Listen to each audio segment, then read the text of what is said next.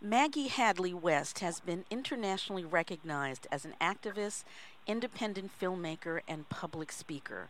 Her work is often considered to be controversial, provocative, radical, and irreverent. So, why is she here with us today? What is she doing on a program about relationships and mental health? We'll find out in just a moment. Hello, everyone. I'm Pamela Brewer, welcoming you to this edition of Mind Talk. Maggie, welcome. Thank you, Pamela. Glad to be here. It sounds to me like you're in your car. Is that correct? Yes, I am. Well, that explains some of the noises we hear, and I'm delighted that you have theoretically pulled over so we can talk safely. Oh, I'm absolutely pulled over. This is a good thing. You have too much that's too important to say for you to put yourself in jeopardy.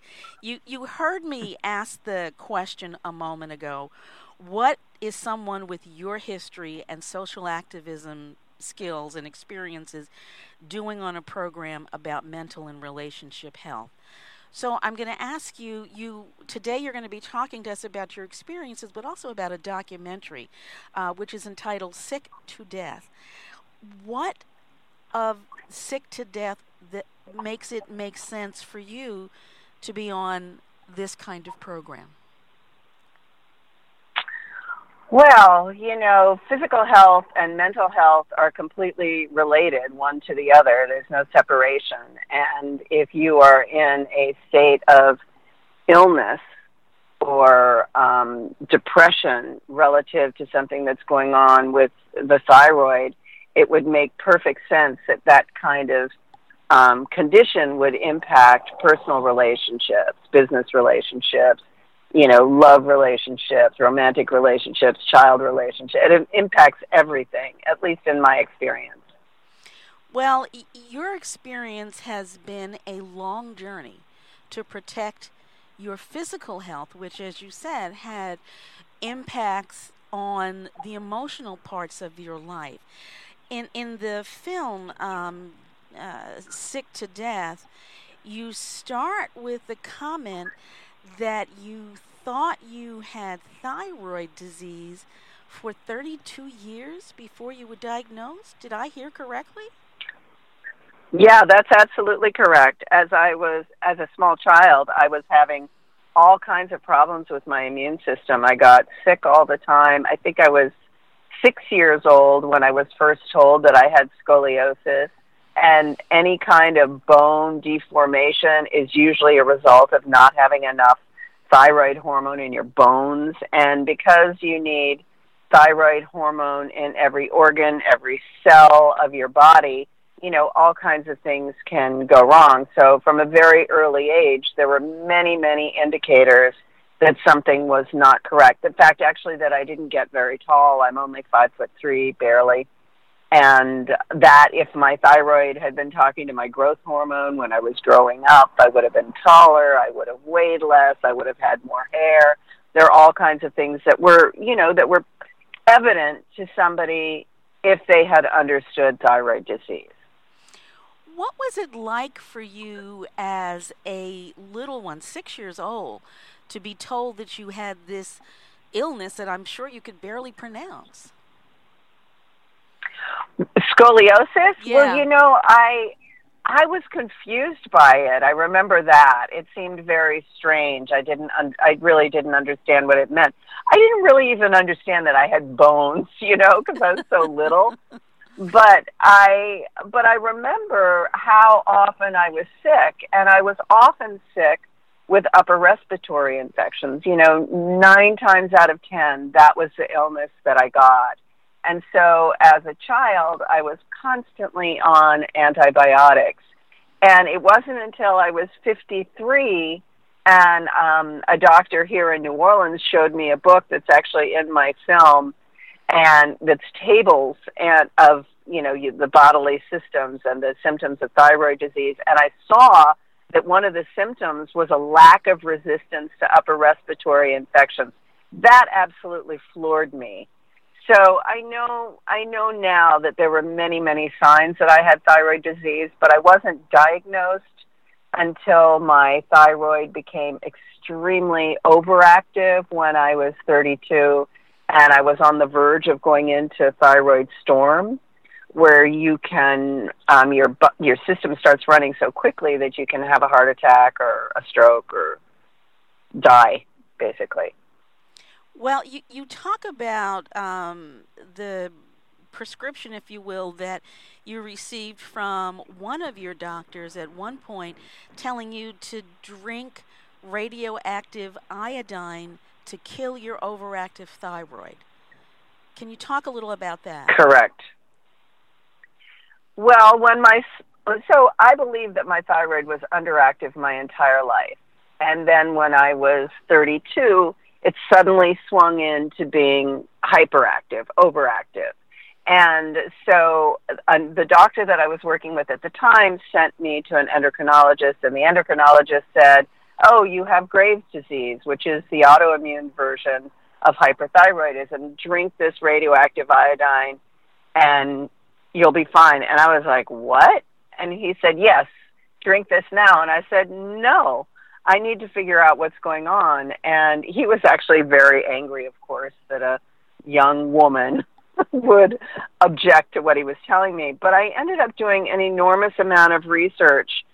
This is pre-internet, and I couldn't find an alternative. And I couldn't find anybody that could help me with an alternative.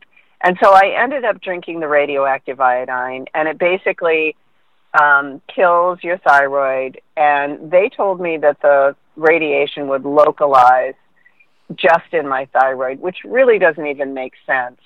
And I later learned that it also localizes in your ovaries, in your breasts, and it increases the risk of breast cancer for sure. So I did that.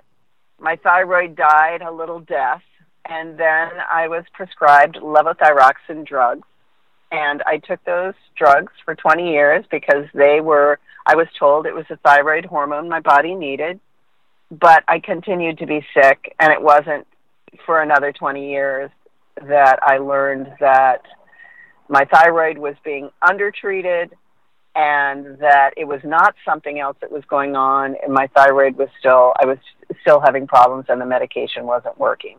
And it's the most commonly prescribed medication, unfortunately. You said at one point in Sick to Death that you feel as though for most of your life you were hiding out, that you had a lot of shame. Why? Well, mainly because I look fine. You know, if you see me, you would never think that I had any kind of health problems. And my spirit is strong and fierce and fun and funny. And then I have this constant ongoing conflict with my body not being able to sustain me in the way that I would like it to. So, you know, it's one of those childhood things. I sort of just felt like it was my fault that I couldn't get myself well, basically. And also, Pamela, I'm so sorry to interrupt, but I just wanted to say that this is very common with women too, by the way. And part of that is also a byproduct of male doctors telling me I was fine when I was absolutely not fine. I am glad you interrupted me because you said exactly what I was going to ask you about.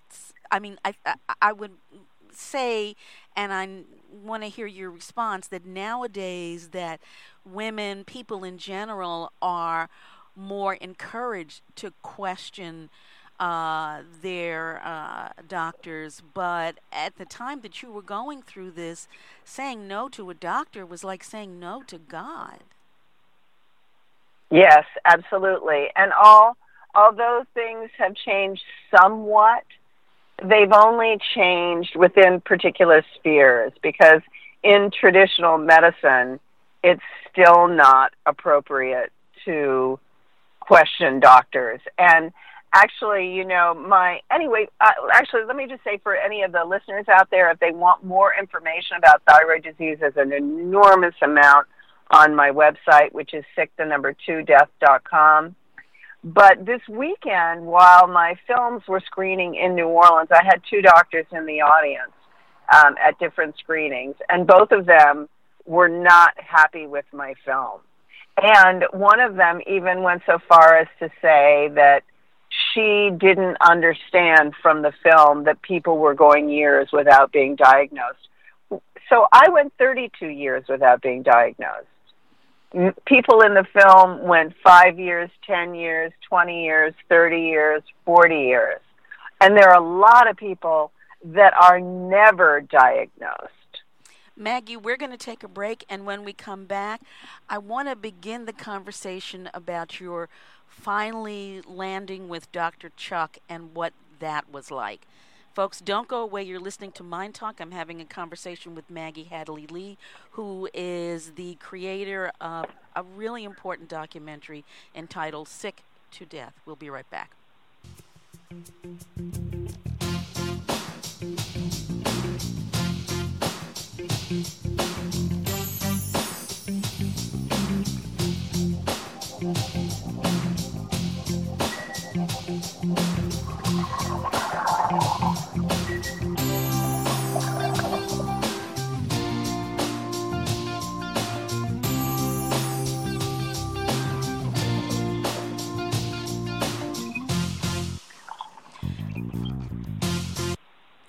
Maggie, you talked about the two docs who were in the office viewing your film, and it sounds like they were traditional doctors. You found a doctor who was a traditional doctor, but also had a holistic approach as well. Is that a fair description of Dr. Chuck? Well, yes, he had a degree in medicine. He's an internist, but he was taught by his father. And his father had a traditional background as well, but realized that medicine was not actually improving in the United States. And so he began looking at all kinds of alternative therapies in the 1970s. He was a very radical person, and then he was influenced by a guy by the name of Dr. Broda Barnes. Maggie, I'm sorry, I have to interrupt you because music came in. So I'm going to go back and ask you the question again about Dr. Chuck. Okay, fine. All right. Maggie, in the conversation that we were having just a moment ago, you talked about two doctors who I will assume were traditional medical doctors. But you found yourself with Dr. Chuck, who in fact was a medical doctor but also had a holistic approach. Can you tell us a little bit about Dr. Chuck? Yes. Dr. Chuck had been trained by his father, and his father had a traditional medical background. He had enormous power in the state of Louisiana. And one of the things that he realized in his practice was that medicine was not moving forward, that it was not being curative. And so he started looking towards alternative therapies because he actually wanted to cure people, and he was actually listening to people. And he was very influenced by a guy by the name of Dr. Broda Barnes, who was working basically from the 40s to the 80s. And Broda Barnes was the foremost expert on thyroid disease at the time, and he understood then that thyroid disease was at epidemic proportions and was only going to get worse. And so Broda Barnes, Dr. Mary, all that information filtered down to Chuck, which I had no idea about when I walked into his office. And it was just a godsend that finally I was in a place with somebody that really did understand thyroid disease, because I was about to give up. Now, I'm not going to ask you to go through all the details that are in Sick to Death in terms of your experiences with Dr. Chuck, but I am going to ask you to talk about some of the things that you learned as you were now on this journey finding out what was really going on with you. For example, you indicate that 90% of Lyme patients are also dealing with thyroid issues, which is an extraordinary statistic. What else did you learn? Well, I learned all kinds of physical symptoms that are very obvious when it comes to thyroid disease, like having thin hair, being overweight but eating healthily, having, very little hair grow in the outer part of the eyebrows, having something called shortened fifth digit where your fifth finger doesn't come up to the crease in your fourth finger, which is a clear physical sign. And then I learned all about the other symptoms of thyroid disease, and there were the classic ones, which were cold hands, cold feet, slow metabolism. Brain fog is probably the most egregious symptom that people deal with, gluten intolerance, heart palpitations. But I would say fundamentally, the most important thing that I realized in the process of making Sick to Death was that there are all of these other illnesses that are related to thyroid disease, or that thyroid disease is the precursor to. And it's a very kind of a fundamental thing. If your body is not in a state of health, then ill health will continue. So things like heart disease, diabetes, fibromyalgia, cancer are all related to having low thyroid. And Lyme, of course, too, because if you have an infectious disease, it will also impact the function of your thyroid. And medicine, there's all kinds of medicine that impacts the function of the thyroid. And, food is a big culprit in people suffering with thyroid disease, as well as genetics, actually. So there was so much that you learned from Dr. Chuck. It changed your life, didn't it? Yeah, it really did. It gave me a real handle on what was going on in my own body, but even more importantly, it allowed me to do what doctors can't do. So I can literally diagnose a person with thyroid disease, really easily. And doctors often say, there's so many symptoms, it's so complicated to figure it out. It's actually really, really simple. It's just connecting the dots. But some of the dots are so apparent. You cite a statistic, yet another one, that is really quite disturbing.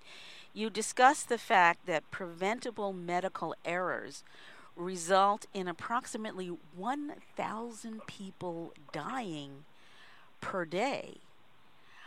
So correct. I have to ask you, in creating Sick to Death, were you setting out to scare people? No, I wasn't. There are a lot of statistics in the film, and what I was treating the statistics in two ways. One is if they were a character, and two, to clarify to the viewers what is happening systemically, because I was not aware of it. And I think that most people understand that the pharmaceuticals and that health insurance is, a negative influence on our lives. But I think a lot of people don't really understand the breadth of it. And that is what I was trying to illuminate. The fact that many people find that insurance companies and all of that is sort of an unpleasant thing in their lives. But there are certainly those who would say there have to be some controls with insurance companies and doctors. I mean, medical costs are going through the roof. We can't sustain it. We can't afford it. What do you say to those folks? I'm sorry, I say that's a bunch of BS. The schools are sponsored, the medical schools are sponsored by the pharmaceuticals. The medical governing bodies that are nonprofits that are supposed to be on the side of the patient are sponsored by the pharmaceuticals and the device industry. There is an enormous amount of conflict of interest in every single thing we do. In terms of the insurance companies, the insurance companies aren't trying to help us. They are dealing with their shareholders. Big money is a big problem because it influences everything and it eradicates the possibility of, new ideas being introduced to the system that are actually helpful. It puts an enormous amount of pressure on alternative doctors and alternative medicine as if it's crazy, and the reality is, medicine, pills and shots have their place, but they are absolutely not the only way to create health. So the fact that they impact, everybody's health is just wrong. As you're saying that, I think about those pills that cost $700 a pill, $1,000 a pill, and it's pretty mind-boggling that one pill could cost so much, and even with it costing so much, it costs a lot in terms of your body because all of these things have side effects. Absolutely. And it's actually, in my opinion, Pamela, it's criminal. It's absolutely criminal to do that because what's happening with our medical system is there are a lot of very, very sick people. And it's a combination of our healthcare system, our food, our environment. And we are not being supported. So we're actually ultimately killing ourselves. And the thing that always, astounds me is that the people that are on the other side of this conversation, the people that are making a lot of money, the people that are exploiting the population, not only of the United States, but of the world, they are also hurting themselves because they're a part of the system. Absolutely. They are a part of this system it undermines everyone ultimately. And just to give you a very, very simple example. Maggie, let me interrupt because we need to take a break, but sure. On the other side, I want you to give us the example. Folks, this is Pamela Brewer. You're listening to Mind Talk. We'll be right back.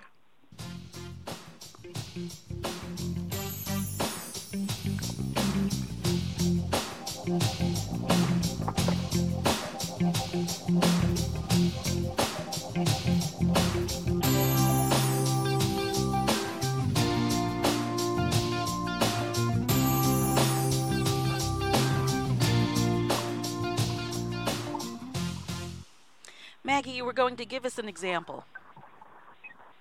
Yes. So if somebody is sick enough that they are lucky enough to be diagnosed with thyroid disease, 90% of the time they are prescribed levothyroxine drugs. So Synthroid is the brand name, and then there's levothyroxine and levothyroxine drugs that have many other names. But those drugs typically undertreat anybody that has the autoimmune version of thyroid disease. 90% of people have the autoimmune version of thyroid disease. So Synthroid and levothyroxine own the business of thyroid disease. Typically, if somebody has the autoimmune version, they cannot produce T3, which is the active hormone that you need in your body.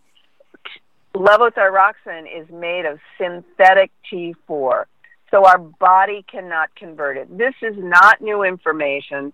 This is known information, and it becomes irrelevant. For the 10% of the population, it's fine. For 90% of the population, it's not fine.